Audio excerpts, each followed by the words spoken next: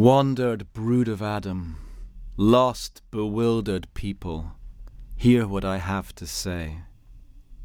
Stop for a moment before the mountains, and for the simple sake of awe, be humbled. Let your tears fall. Look through the air above. Be moved by the sight of stars. Watch their bodies wheel. Ask the thunder.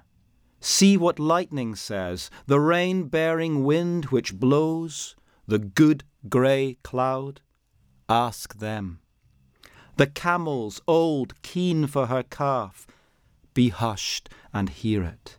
Hear how the bird's song weeps with it. Weep with them too.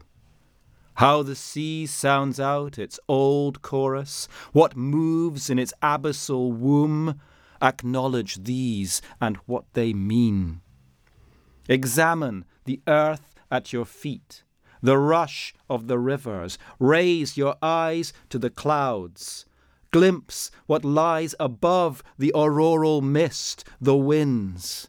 Understand what these things have to say. The scent of wild acacia, inhale it, relish it, and delight in the green of pastures. Count up the lineage of all life. Mark the endless days and days. This worthless arrogance of yours, you have to let it go. All nebulae and galaxies, the camel of the Southern Cross, our own burning sun, who said these were lit for humankind? Before a man was made in this world, didn't Virgo blaze above? Aren't all those gatherings of stars far older than us? Since when was their high light kindled only for you? Exactly when do you think the heavens were told to carry out the order, confine yourselves to the human race? If you simply ceased to be, wouldn't their light continue? Wouldn't it be then as it is now? Wandered brood of Adam, your bluster is a lie.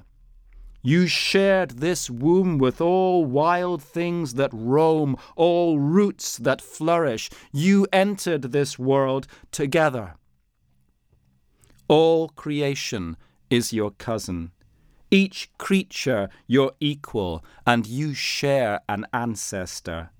All living things are to you as stick is to bark, bark to stick. You and they are like two eyes. When one sheds tears, the other weeps. They were not made for you alone, nor were they created to serve. Of everything which is, half is secret. However things appear, the meaning is always deeper.